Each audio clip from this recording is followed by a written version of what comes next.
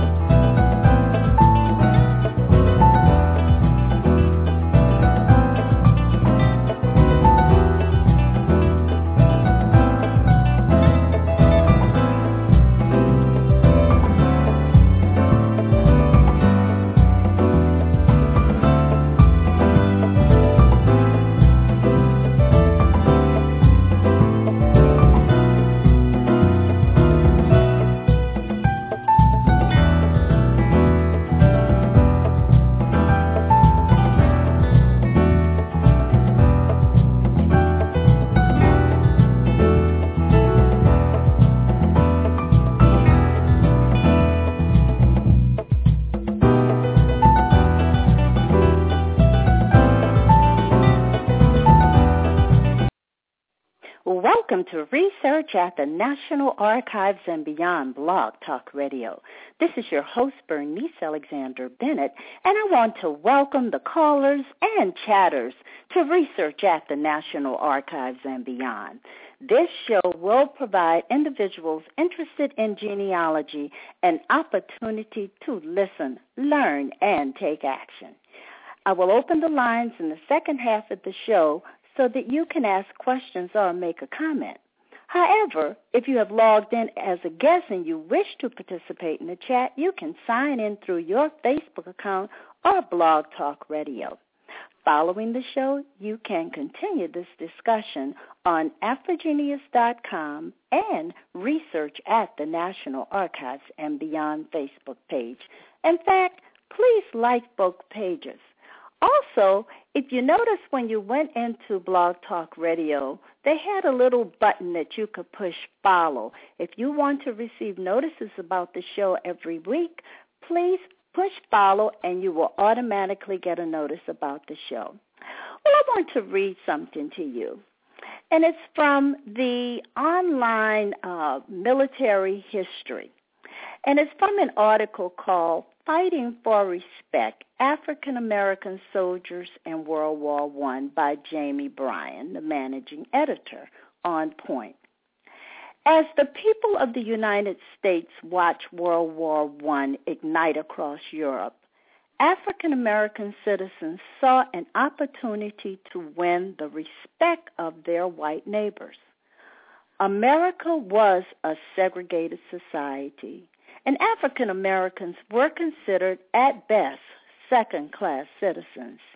Yet, despite that, there were many African American men willing to serve in the nation's military.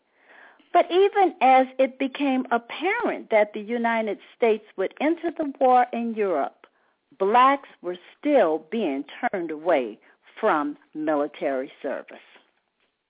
Now, did you know that about the African-American 371st Infantry of World War I that fought in France? Well, tonight's show, which is part of the Memorial Day celebration, will focus on the African-Americans in World War I, with a special emphasis on the 371st Infantry. My guests for tonight are Sonya, Hodges, Grantham, and Douglas Culbreth. And they will discuss the role played by the African-American Regiment and honor the memory of the dedicated soldiers. Sonya Hodges Grantham is a mother, grandmother, genealogist, author, graver, historian, and researcher with a motto of get the job done and get it done right. I love that motto. She is the founder and president of the World War I 371st Historical Society. She is also the founder of Cornbread Jubilee, an annual event that is held in honor of the corn crop, and co-founder of the Veterans Formation in 1993 in Columbia, South Carolina. She is a sole restorer curator of Child's Cemetery in South Carolina and has authored 2 books. Douglas Culbreth is a researcher from Philadelphia, Pennsylvania, and he has traced both sides of his family through slavery in Edgefield, South Carolina. He also traced two uncles on both sides of his family that served with the 371st. Both died after the war from illnesses received in battle. So let me give a warm welcome to Sonya Hodges Grantham and Doug Culbreth to research at the National Archives and beyond. Welcome, Sonya. Welcome, Doug. Good evening. Good evening. Good evening. And I am really, truly looking forward to this show. So let's just start off by having you both share a little more about yourself and how did you specifically become interested in African Americans and the role that they played in World War I. Sonya, you want to start off? Yes. Well, at a young age, my mother always told me that her father served during the First World War, and it was a photo of him that he took in a barn that was located at his sister's home, Mrs. Edith Milligan Brown. And while the barn had caught a fire one day, they were able to snap the photo. However, the photo, it has exchanged hands many times. And in school, when I was in the third grade, I remember one paragraph about the 371st, and it had a photo of General Dozier, whom my brother was employed with part-time. And so later in 2008, I made a trip to Baltimore, Maryland, for a continuing education class. And a friend of mine told me that I needed to have a family reunion. However, I like to have different things, something that would really stand out. So I knew my grandfather was buried in the Child's Cemetery, and I wanted to go and see if I could find his headstone, if it was still there, because the cemetery had been kept up, but it was no burials for more than 50 years. So my son and I, we took a tour. That was in July of 2009, and it was a few of the original headstones, but not his headstone. So what I did, I started doing more research on the regiment and come to find out where you might not think I would have received a phone call. I received a phone call from the curator, the museum curator, Mr. Joe Long, and he's the curator of the Confederate Relic Room and Military History Museum. And he told me how famous the unit was. And some people find that strange because it's coming from the Confederate Relic Room, but that's where they retired the flag on February 29, 1919. And if you happen to visit the Confederate Relic Room and Military Museum, our flag, the flag to the regiment, is there, along with the history of the regiment. And he has been a great supporter and a friend, and so has Joe Wilson and Senator Glenn McConnell, who's our present lieutenant governor. He even made arrangements for me to receive a Pompey wreath from the Royal British Legion. So as a quest to locate my grandfather's grave, it has led to so many things. Okay, well, we want to hear more about that. Wow, interesting. First of all, that you learned that about the role of your grandfather played in, what you said, third grade? Yes, and it was just a small paragraph because that's all I got on World War I, from the third grade all the way through high school. And I received a little more in college, but it's been the hands-on experience thanks to, like I said, Mr. Joe Long. I'm just telling the truth just like it is, at the Confederate Relic Room. Right. And what about you, Doug? When did you become interested?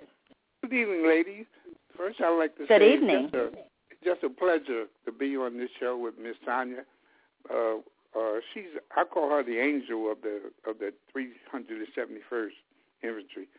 But I'm a Vietnam veteran, and really started piquing my interest was when I came home from Vietnam. I would watch the news, and I would notice there was very few scenes with African Americans, which I thought was strange because everywhere I went in Vietnam, which was from the coast all the way up in the Central Highlands, all I saw was a bunch of African Americans, as well as European Americans.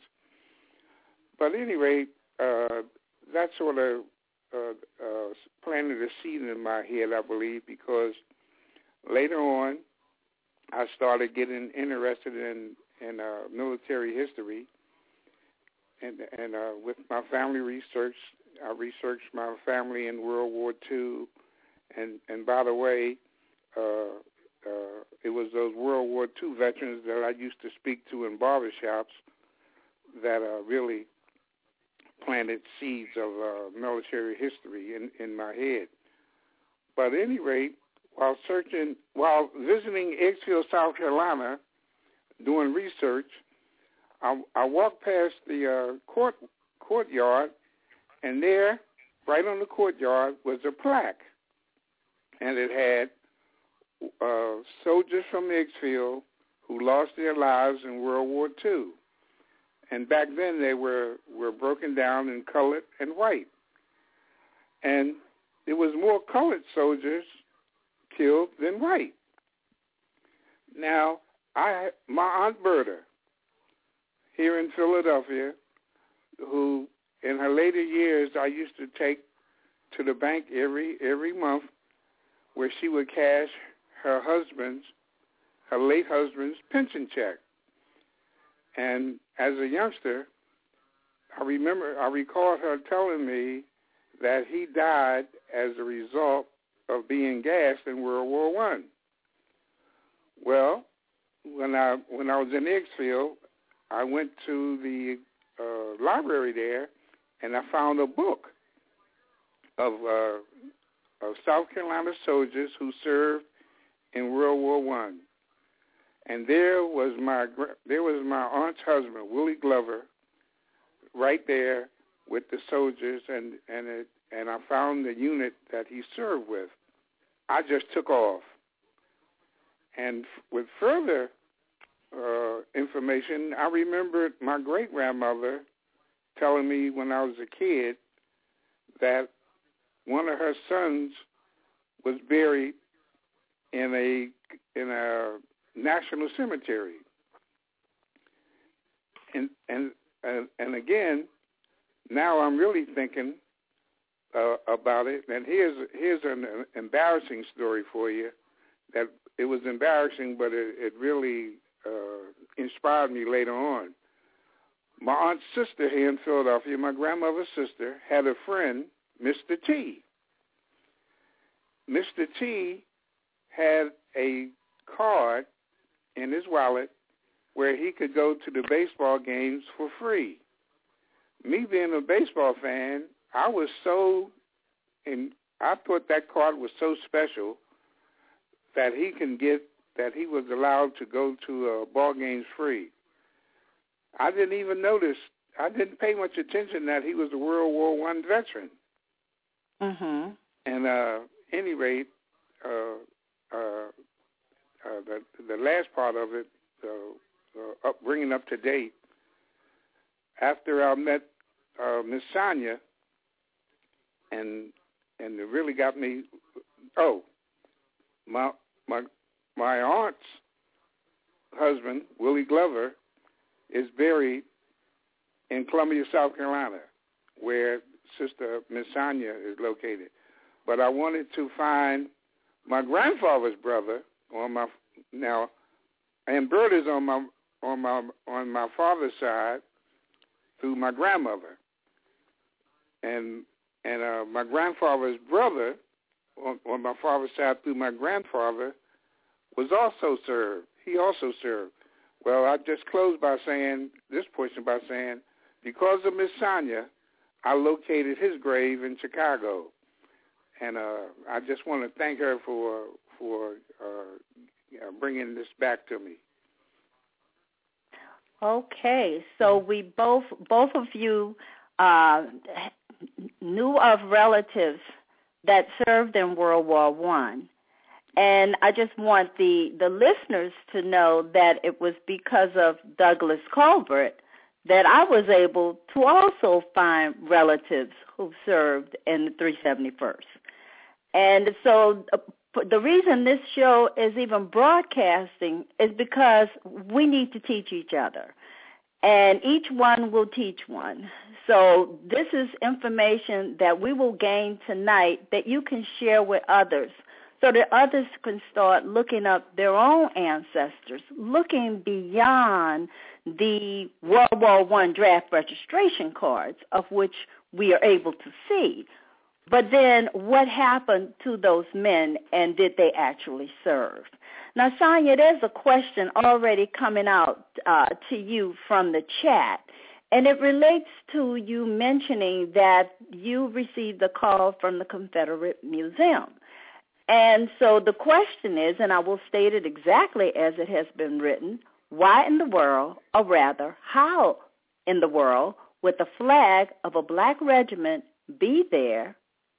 And could you please tell us more about that museum, and indeed, how is the flag at that location? Well, what happened was on February 29, 1919, that's when they had a mass reception at Allen University, and it was two civic leaders. One was Mr. Connell Alvin Johnson, his brother, Mr. Willis C. Johnson, and Charles Johnson. They served during World War I. And Mr. Willis C. Johnson, he became the owner of Johnson's Funeral Home. So they got together with citizens in the black and the white community to have a reception for these soldiers, and they collected money and everything. They were even welcomed home by the governor. And when they got there, since that was the military museum as well as the Confederate relic room, that's where they retired the flag. And they not only have, the Civil War, where everybody might think that it's only, Confederate flags. I'm a believer in, I just don't take what someone tells me. I have to investigate and find out if it's true. So I went after the phone call that I received from Mr. Long, and I went to see it for myself. And it was on billboards around town that it was in the Confederate relic room and the military museum. And there was the flag. It's a huge flag, and it's the original flag of the 371st. And what he told me, it was his job to teach the true history. And if you look at all his sightings and all the sightings and comments from the Confederate, you will see nothing negative. They have the World War II as well. It starts from the Revolutionary War all up until the present day. And he goes around teaching this history on this black regiment, not only once a year, it's all year long. May I make a comment on that to add to Ms. Sonya? Go ahead, Douglas. Now, also, it should be noted that the officers of that unit were white. And yes. matter of fact, they had a reunion, and Miss Sonya can tell you about that, in Spartanburg about 10 years after the war with the white officers and the black soldiers. And there are newspaper accounts loaded through Eggsfield and the area where these white officers would stand up for these black veterans at times of stress. And the other thing I would like to add is when they came home, for the first time in Southern history, white folks were on the sidelines when they marched through Columbia cheering these black soldiers. Exactly. Mm-hmm. And so was the governor. Mm-hmm. Okay, so let's go back and let's talk about World War I. Sonya, just bring us up to date on World War I and the fact that the blacks were initially not even in the being recruited. Give us some military history. And then once we talk about military history, I do have another question about the images on this flag, but I want you to put us in the frame of mind of what was going on in the United States as well as in the world before World War I and during World War I, and how this whole unit came about. Well, the whole unit came about in the beginning. President Woodrow Wilson, he tried to do everything to keep us out of the war, and it began 1914. But we didn't enter the war till about 1917, between 1916 and 1917. And we all know Woodrow Wilson, he was a segregationist. I mean, I hate to say that, but that's what he was. So he really didn't even just the thought of recruiting black soldiers, for war, because the only education they could receive, if any, was maybe up to a 7th grade education, not beyond that. Many of them were farmers, and many of them were not able to read and write. My grandfather could not read and write either, and that was the story for many of them. So when they, it was around 1916, Major Culbreth, he was ordered by the Army, by the U.S. War Department, to come to the southern states and select a site where they could train soldiers for World War I. And the first set of soldiers to arrive at Camp Jackson, they were not from the state of South Carolina. It was a few, maybe about 15, no more than 20, that arrived from the state of Florida, from Pensacola, Florida. And then by October of 1917, that's when we started to get the men that were drafted from South Carolina. Now, while the Harlem Hellfighters is the most celebrated unit that it is, the 371st is distinguished all within itself because they were the only black regiment from the South. It was an all-black regiment that consisted of all white officers. And what happened was, with all the soldiers being black, they had segregated quarters. It's a map from 1917 that shows where the black soldiers resided and the white soldiers. And it was a delay in the cotton crop of 1917, and that was another reason why that our recruits from South Carolina were late in arriving. But when they got there, go ahead. No, you go ahead. Oh, and it's a postcard called The Main Road to Camp Jackson. The main road today is Jackson Boulevard, and it also, with the Camp Jackson opening, it was a reservation and part of the Hampton plantation. And so the Hampton family was broke after the Civil War, and Camp Jackson was located 6 miles outside the city of Columbia. And that was a perfect training spot because of the woods and, once being an agriculture section of the state, it would be the perfect spot to train soldiers for overseas. And it brought in, employment by the thousands. And they had big newspaper ads, wanted Negroes to work at Camp Jackson, South Carolina, wages $3.39 a week. And do you have that announcement?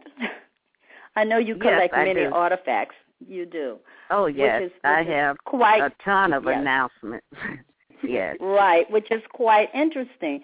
So basically, the War Department planners quickly realized that they needed more soldiers.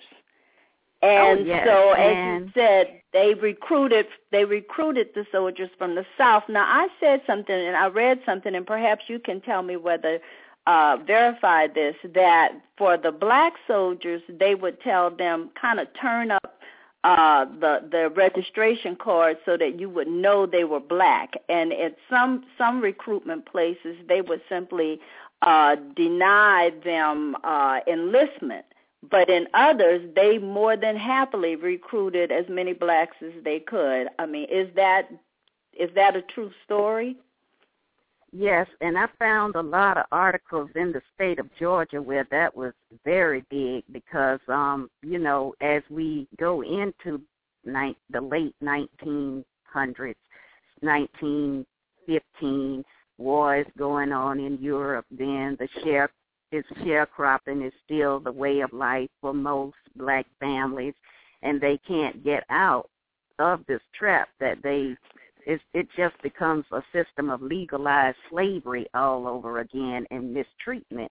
So what happened, you have a big migration to the north, to Chicago, Pennsylvania, Detroit, and Ohio because of the failing cotton crops and because of the discrimination and segregation. So when the recruiters came in, that was one of the largest masses that I call a great exodus to other states that would forever change the course of history in America, and also the black soldiers going overseas because they would be the first to fight on foreign soil. They would be the first to be exposed to weapons of mass destruction, just everything. But they would come out as heroes. From South Carolina. Right. Well, you had a group of people who were certainly committed to serve the country and to show that they were capable of providing the military service that they were hired to do. Well, tell us more about how the soldiers were trained and treated domestically before we go abroad. And when did this whole move to France, go to France issue come up? Well, they after they were training, the regiment, the 371st Infantry Regiment, they were called the 371st Infantry Regiment, 93rd Division, Colored. And if you remove the word colored, then it's not right, because World War II also had a 371st, but it was a smaller unit from various places, not only from the South. And after they trained at Camp Jackson, they were sent to the Western Front, and over there that they were placed under the French command, because the French, they were in desperate need of troops, and the French, they have been, mixing of races was nothing new to them. And so they had to give up, their Springfield rifles for the French rifles.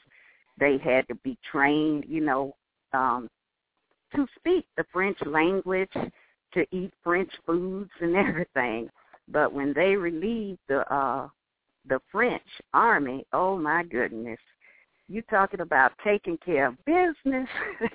They took care of business here because the Germans were afraid. They were looking for the tails. It was no tails. It was just total war, and they took care of business. Well, that is wonderful to hear.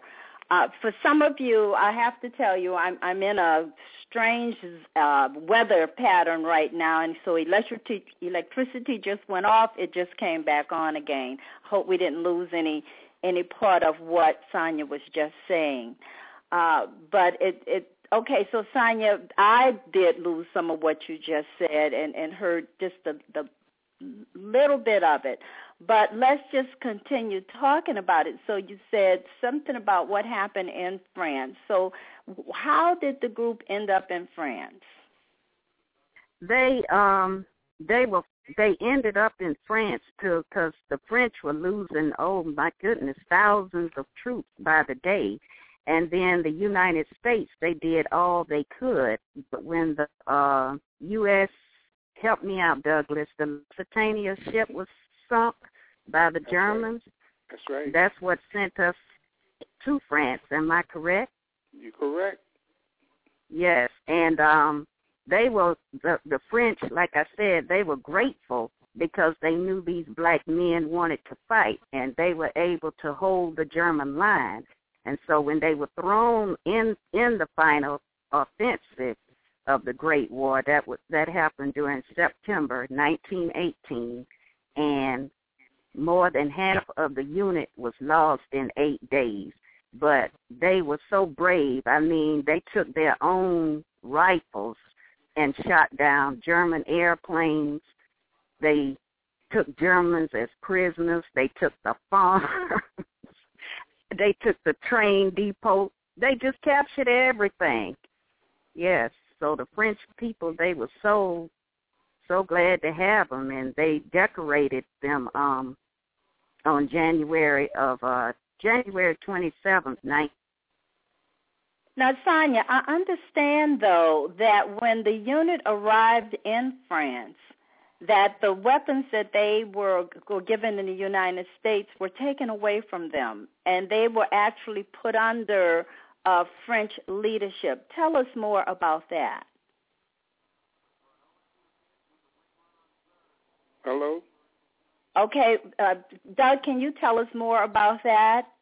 In fact, we're going to take a quick break because Sonya's line also dropped. So let me call Sonya back, and we're going to take a quick break and come back on. All righty.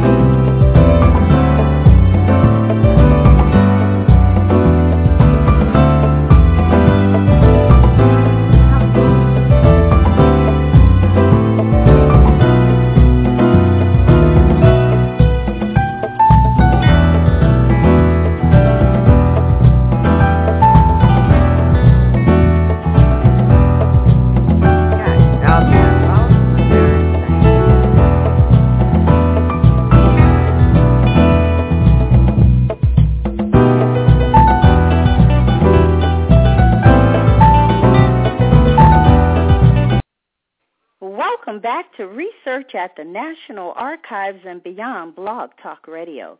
This is your host, Bernice Alexander Bennett, and you can join me every Thursday at 9 p.m. Eastern Time, where I will have an expert to share resources, stories, and answer your burning genealogy questions. Remember, all of my guests share a deep passion and knowledge of genealogy and history. Following the show, you can always find this particular show as a podcast immediately after the broadcast, and they can be downloaded from Blog Talk Radio and iTunes. Also, the archive shows are on my website, Jeannie B. Roots. Well, we have been listening to Sonya Hodges Grantham and Doug Culbreth. And Sonya, yes. I just asked the question about France. Where in France were they? How many? And then tell us what happened when they arrived in France. Douglas is the veteran, so I'll let him take care of that if you don't mind, Douglas. Oh, Sonya, you're doing a great job, but I'll be glad to piggyback on you. Okay. Yes, the men from South Carolina was drafted, and like Sonya mentioned, this was during a time of Jim Crow. President Wilson, like Sandra mentioned, was a segregationist. At the time, we had 2 African-American units in the Army, and one was in Hawaii, I believe, and the 24th and the 25th. But neither one went to France. The 371st was drafted, and you had 3 other units, infantry units, made up mostly of National Guards, African American National Guard units. And as Sonya mentioned, when they went to France, remember, when the war was going on, the Germans was in France. Matter of fact, they wasn't too far from Paris. And when our troops, the 371st and the other 3 units went to France, they went in a segregated army. They wasn't allowed to fight with the white troops, but the French needed soldiers. And like Sonya mentioned, the French wasn't babies, wasn't unfamiliar with fighting with black troops. They had African soldiers from their colonies also fighting there. But our troops was accepted right away by the French army. And like Sonya mentioned, they were given French helmets, French rifles, and et cetera. And they fought day by day with the French. As a matter of fact, the flag, one of the artifacts on the flag that the people can go see, they'll see a red hand, a red hand just open, and they call it the French unit was called the Red Hand Division because of all the bloody battles they were in, and that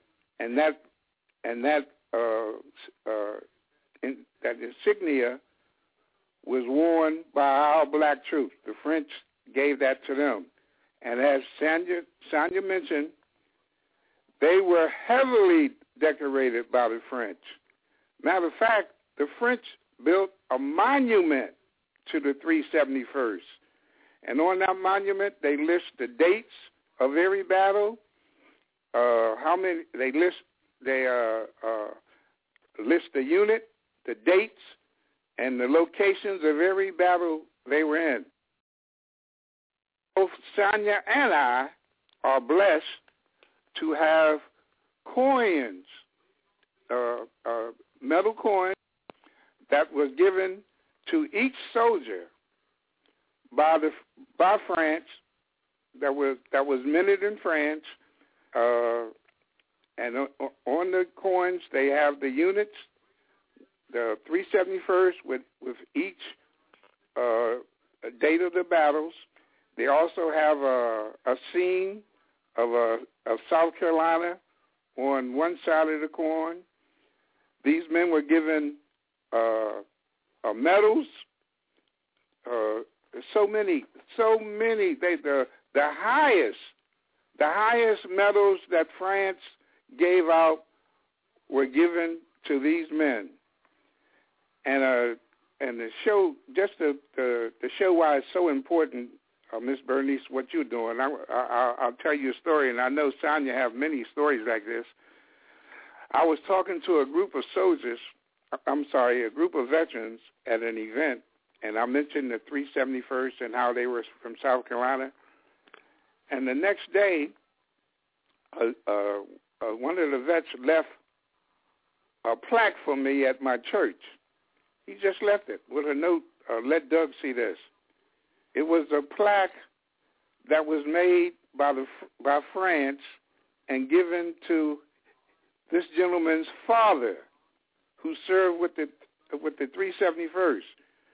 And it was he had no idea what it was until I mentioned the 371st fighting in France. And when I saw it sitting there at my church with my name on it, I got so nervous. I said, oh my God, I can't walk around with this. So I called him up right away, got his address. I said, look, man, I'm bringing this right back to you because this can't be lost. But it just illustrates why we must pass this information on, because you have listeners out there who have, particularly if they're from South Carolina, New York, Massachusetts, or whatever, who have ancestors that went over in France and fought, and the people over in France know more about them than we do over here. Amen. Yes, and you know that is a concern, because why don't we know about the role that the African Americans played in the 370? I mean, in France, in World War I. I mean, is this just the best kept secret around? But we're just not talking about it. Well, Sonya can tell you about this.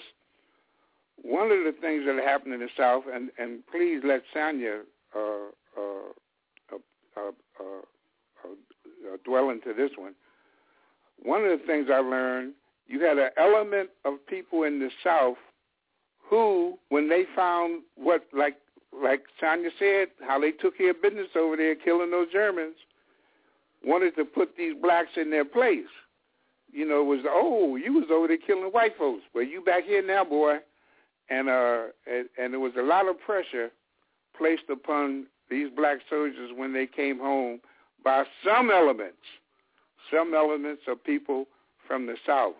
And as a result, I believe this is how a lot of this history was lost through family stories, because a lot of these men just didn't talk about it.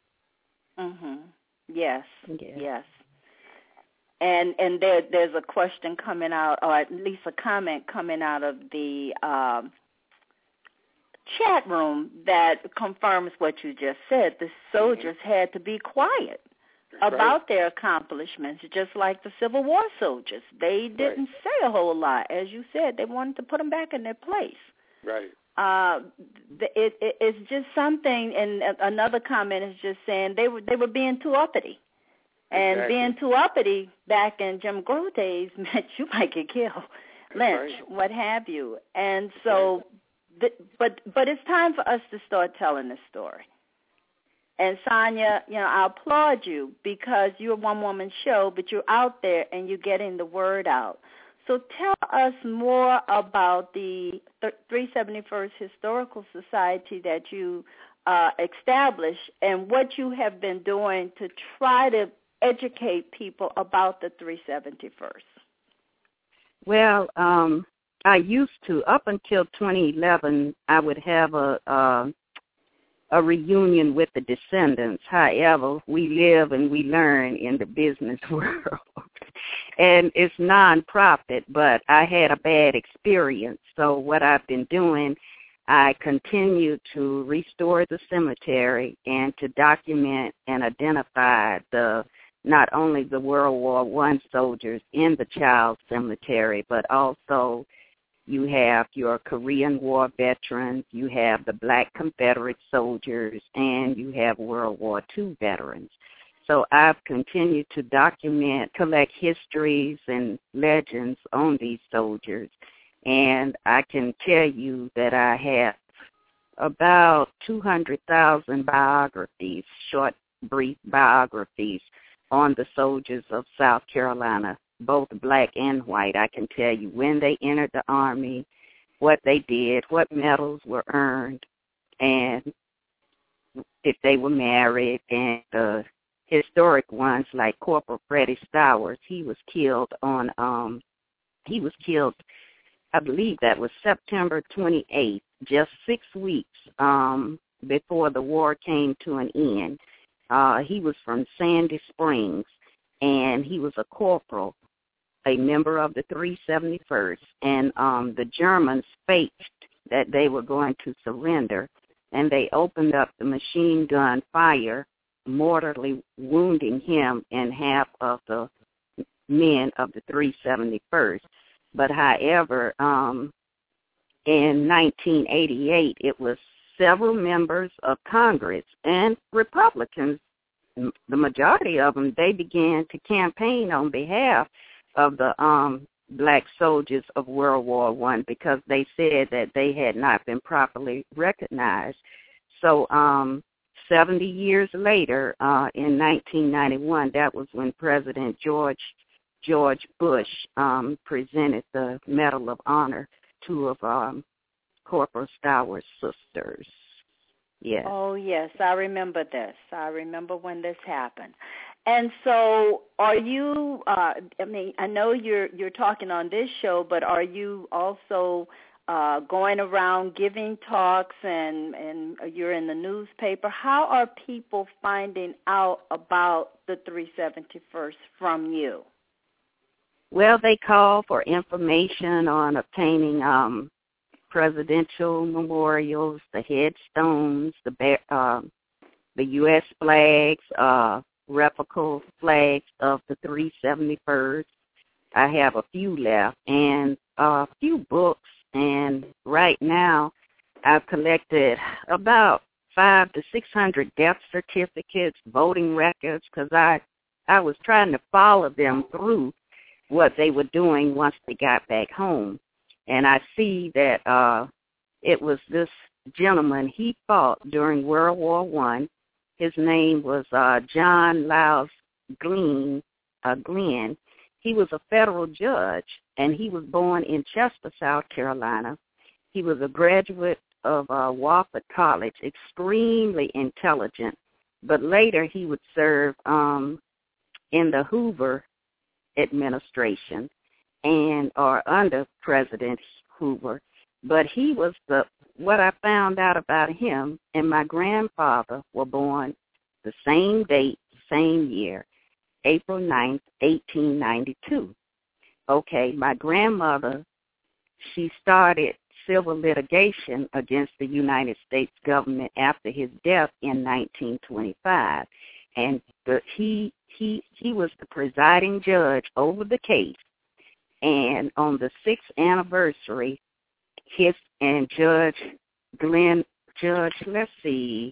John Lyles Glenn, his birthday and my late grandfather's birthday, he awarded my grandmother the $5,000 in this case. And the next year, it was on April 8th, 1932, it was this gentleman, Joe Goodwin. He had served in the 371st, and he was wounded. He lost his right leg, and he got shot in the arm.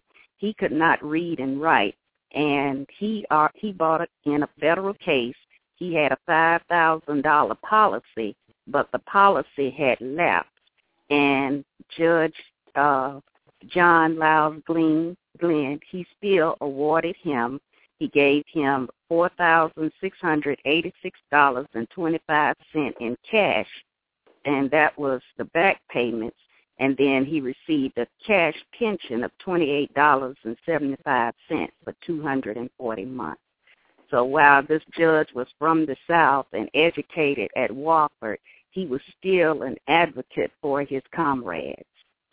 Still. Okay. Even though he was black and they were white, he did not let the race card get in the way of them receiving what he thought was theirs. Yes. Can I comment on that? Go ahead on. Miss Sonya just being too nice about that story. If there's a revelation recently of how the VA was and is still treating Vietnam vets. Oh, yes. Her grandmother, was that your mother or your grandmother, Sonya? My grandmother. Her grandmother stood up and filed litigation for her deceased husband, who she knew died of wounds as a result of being in the war. As a result of her grandmother's litigation, black soldiers from World War I were able to get pensions as a result of her grandmother standing up and going to court. Now, the thing about the judge that she mentioned, the judge served in World War I in Europe, the judge knew personally of how these black soldiers fought during the war. My aunt, who I mentioned I used to take to the bank and have her check cash, was from Columbia, South Carolina. There's no doubt in my mind that, and by the way, her husband died in the 30s after Sonya's grandmother went to court to fight for her husband. When that litigation was over, my aunt lost her husband, and she received a lifetime pension as a result of Sonya's grandmother's efforts. Now, to show how important it was, the uncle who is buried in Chicago died 5 years after the war. He didn't get a pension because at that time no one stood up. So Sonya DNA is full of fighters. Well, Sonya, I am just amazed, and it is wonderful to hear that it was your grandmother that led the fight and made a difference for so many of the African Americans who fought in World War I. Now, there's a comment coming out from True. She said her family is African American with 4 generations of firstborn serving, and they have all had challenges since World War II till now.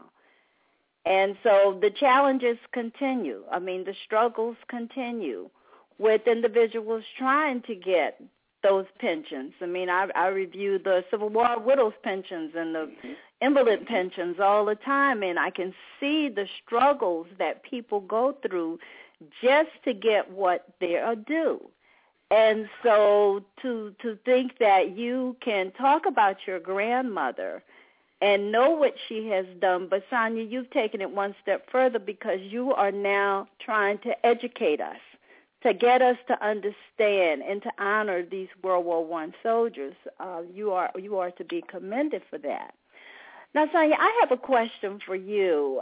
And I'd like to know, first of all, you mentioned the flag, and I know that you were able to get a tombstone for your grandfather, Senko Thompson.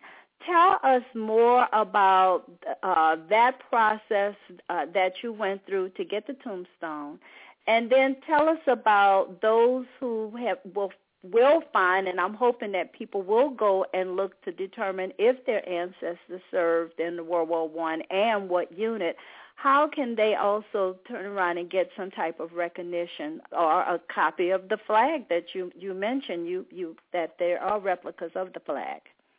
Well, the flag can be ordered at, like I said, the Confederate Relic Room and Military Museum, that you can get them in the small, medium, or large, and they're about $3.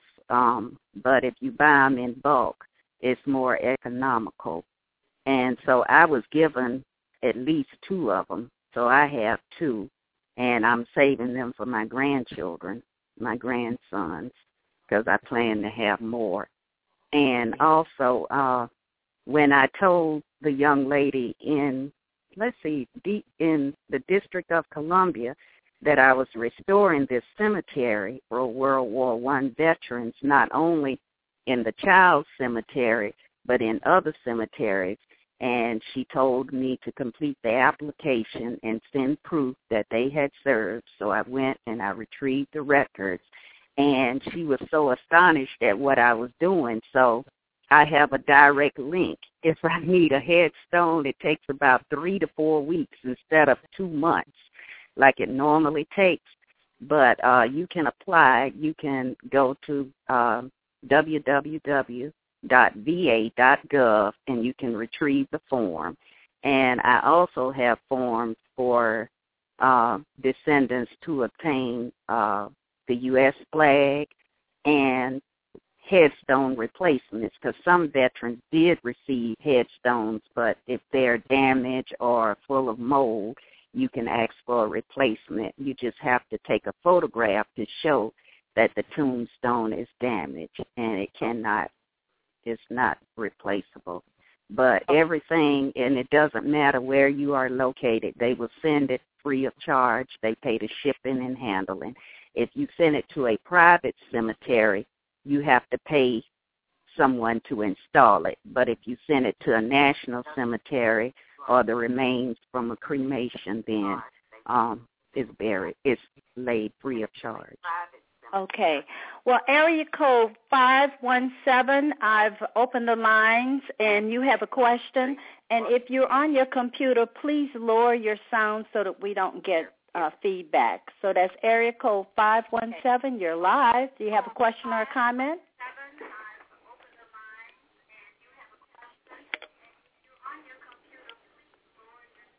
Okay, apparently they don't have a question. I'll try one more time just to see, but area code 517? Yes. Do you have a question? Yes, go ahead. Yes, I do, Bernice. I'd like to first know about the name of the two books that Mrs. Hodges has written. Also, the book that Mr. Culbreth went to the Tompkins Library and found out about his relatives.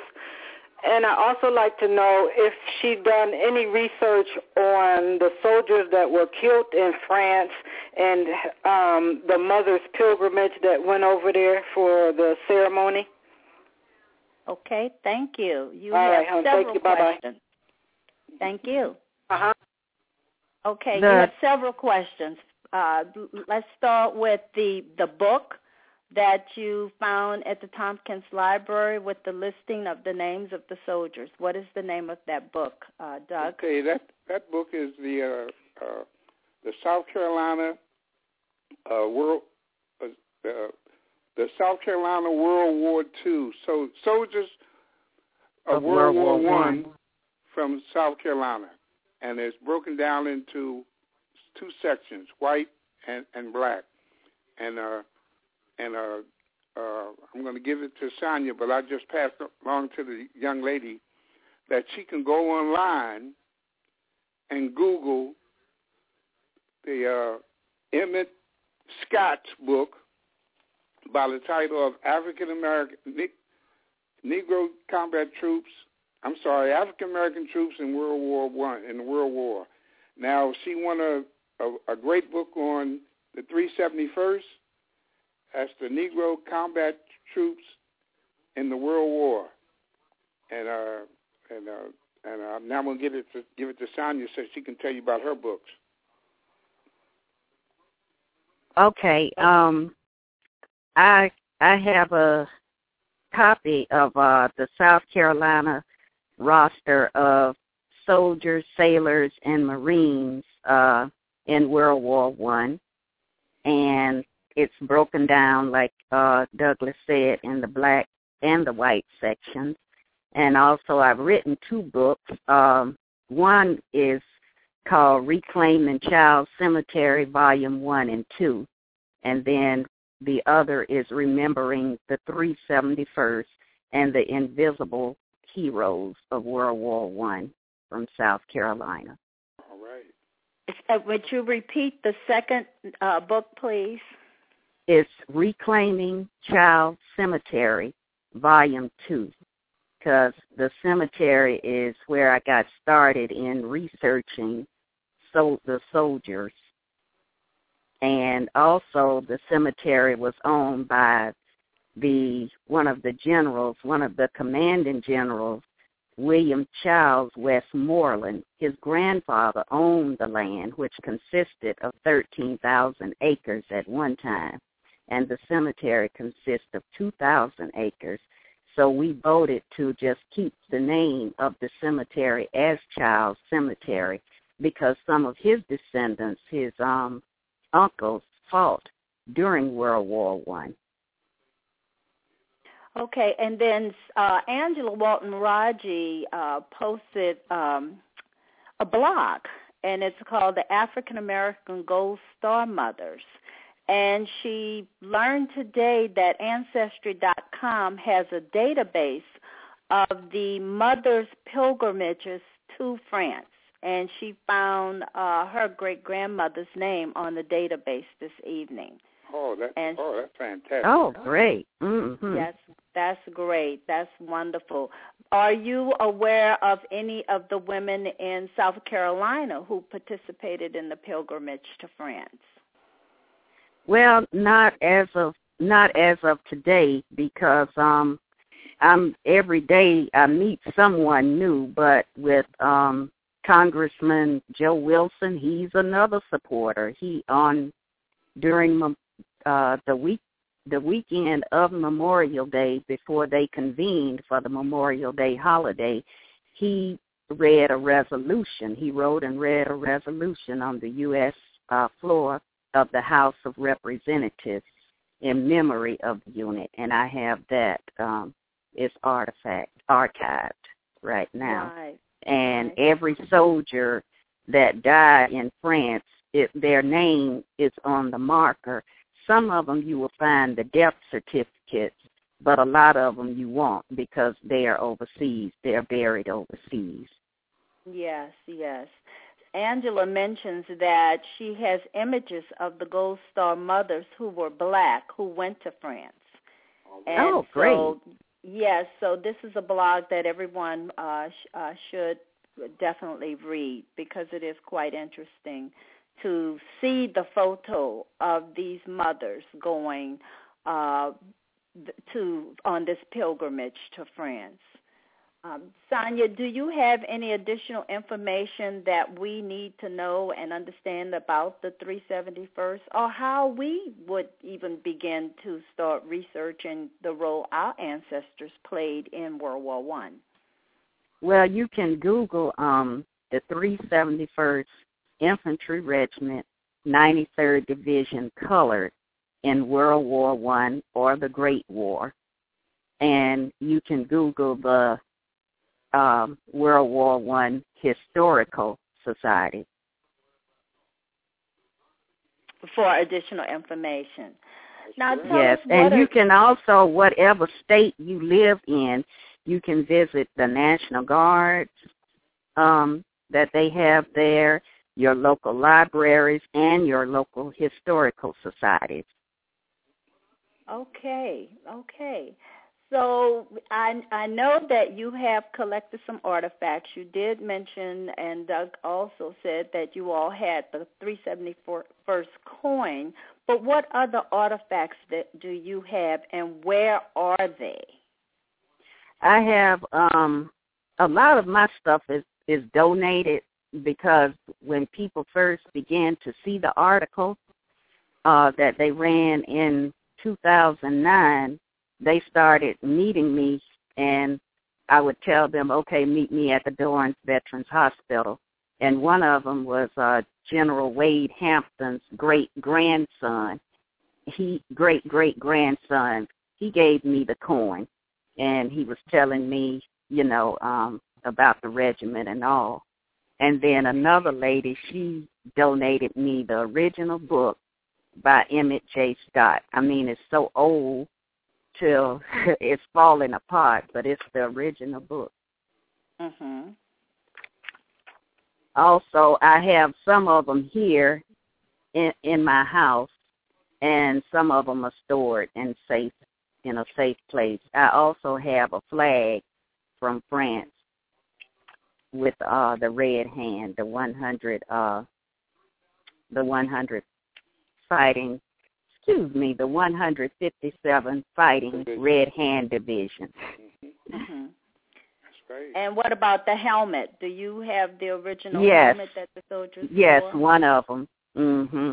It's old and rusted, but I don't want to sandblast it, because I don't want to take away the originality of nothing. Exactly. So I leave everything just like it is. And I had an elderly lady of German descent.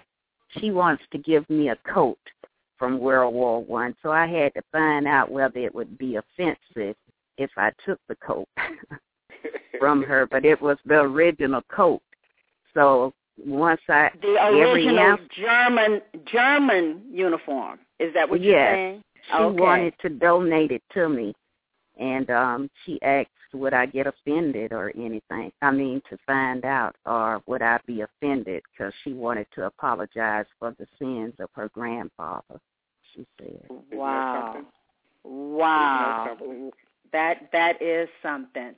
Now, there's a comment that says, please donate the items to a facility where the community can appreciate it. Have you identified such a facility in South Carolina where those items can be donated?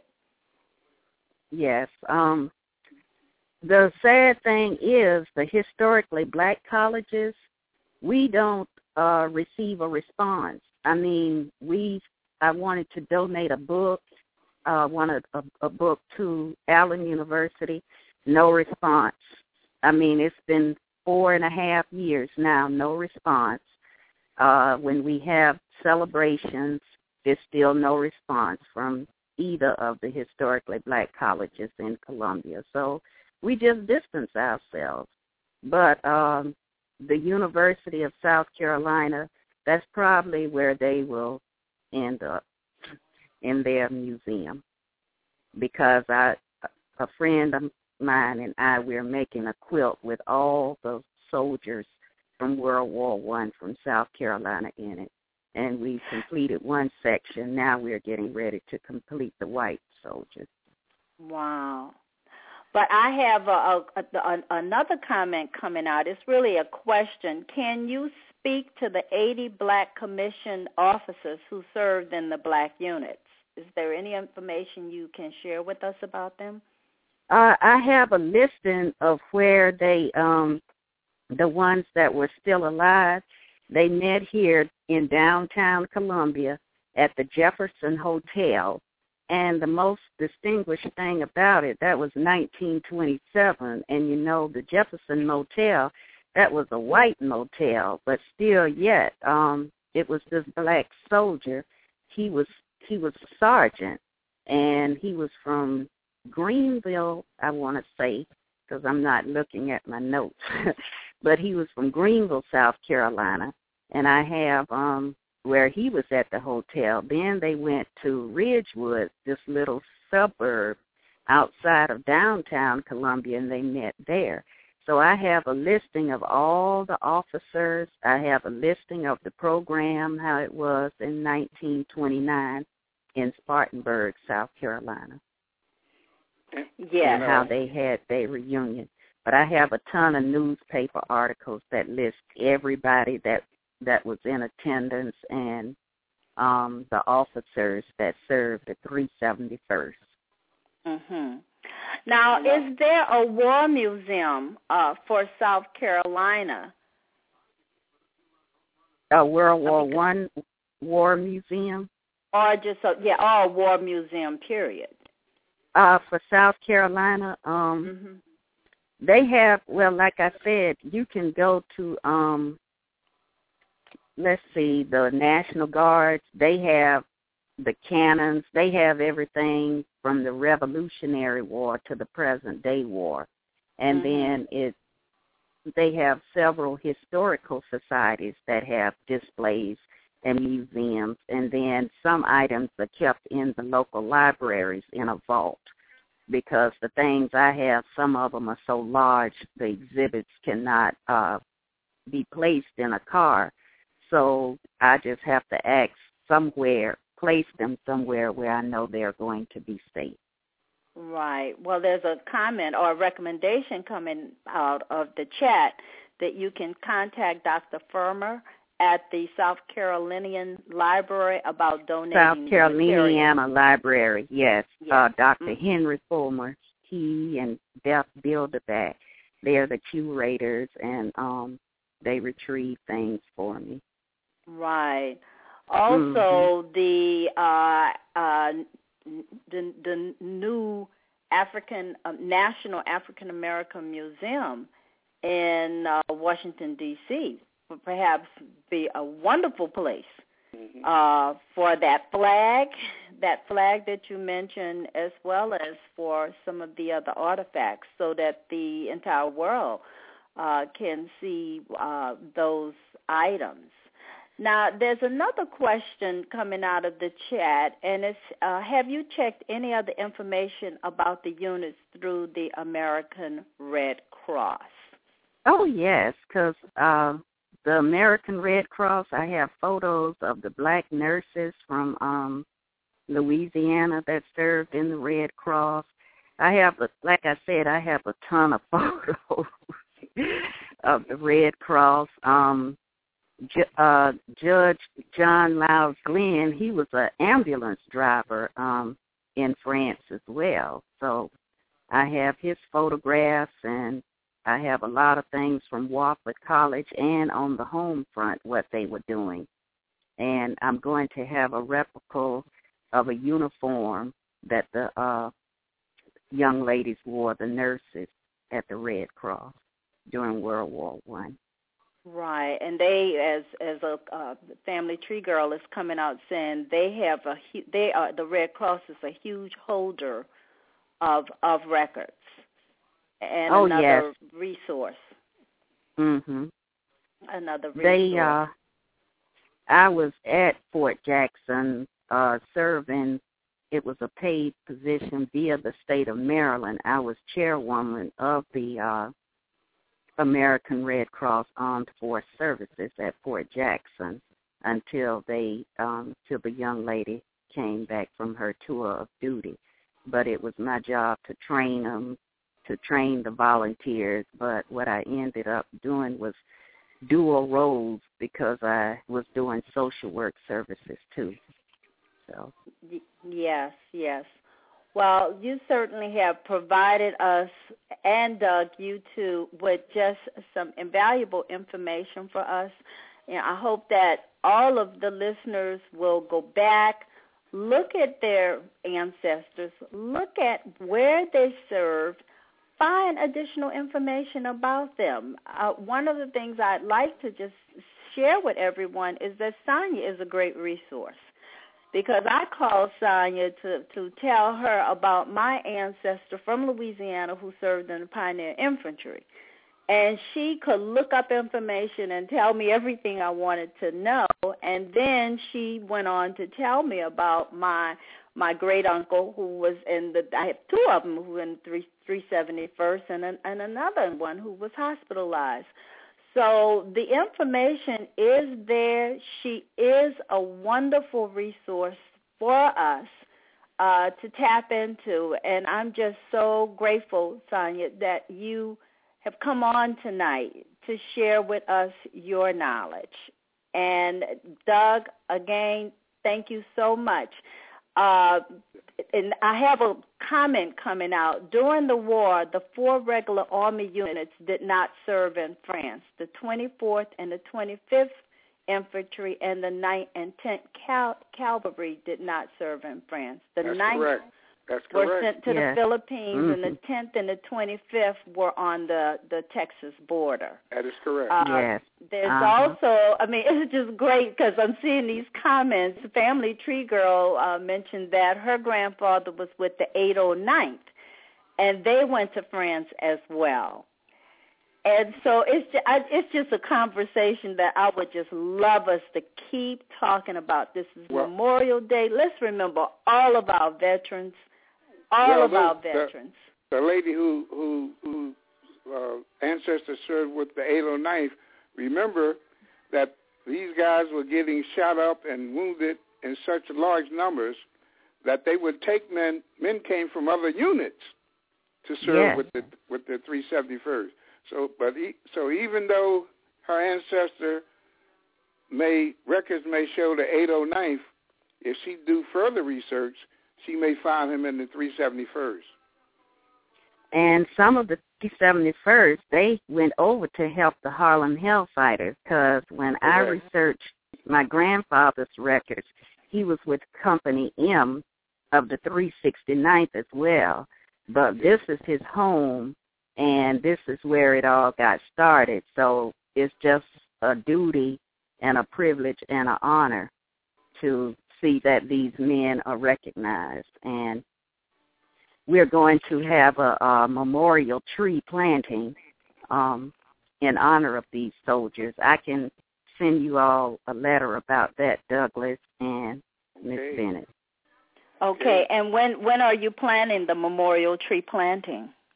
Well, probably sometime in July, because I want all states to, because the trees were given by the American Forestry Association in 1920, and it's a ceremonial event. And depending on where you live, you plant various types of trees. And what happened was they put a marker on each tree bearing the soldier's name, the Great War or World War I. And it has it's like a badge. So I called Congressman Joe Wilson today, and he's putting me in contact with persons. One thing I can say, I don't identify, and I did not like his comments that he made disrespectfully to President Obama. But I can say when I need something, I can always count on it. It's just a phone call away, and it doesn't take long, versus another congressman, one of our brothers, you don't ever get a response. Mm-hmm. So it's not that I'm pro this party, because I don't look at parties. I look at the individual and their voting records and what they stand for. But I know that all at the same time, for these veterans or any veteran, he's going to stand up and get the job done quick. Mm-hmm. All right. Yes. Yes. Well, please keep us posted about the tree planting so that all of us can participate around the country and honor our soldiers. And I know that you're on Facebook, and would you tell people how they can contact you for further information? You can send sometime my Facebook address. It'll send the messages back. But I have the 371st. You can contact me by mail, and it's Sonya, Sonya, Hodges, Grantham, Grantham, and then it's 709 Woodrow Street, Unit 219, Columbia, Carolina, 29205, in care of the 371st Historical Society. All right. Okay. Well, thank you very much. And any closing remarks? I would like to have a closing comment. Well, first of all, thank you so much, Miss Bernice, for what you do. One of the bloggers mentioned black officers. I want to make sure this is cleared up. The 371st had all white officers. The other three regiments had black officers. And there's a book that I can't think of the exact title, but if you go to Amazon.com or eBay, Google the Red Hand Division, and there's a book that lists all the officers in those black units, and those officers included doctors and dentists and all. They had everything. So I just wanted to make that comment. Okay, thank you so much. And Sonya, any closing comments? I want to thank God for giving me the vision and the wisdom to read, document, and research my history and the role that the brave soldiers, especially World War I and Vietnam, and their roles, because those are two of the most forgotten wars in American history. And it should never be relived again that way, because they lay down their lives for us every day, and they serve our country, and they're not protected by the Constitution like we are.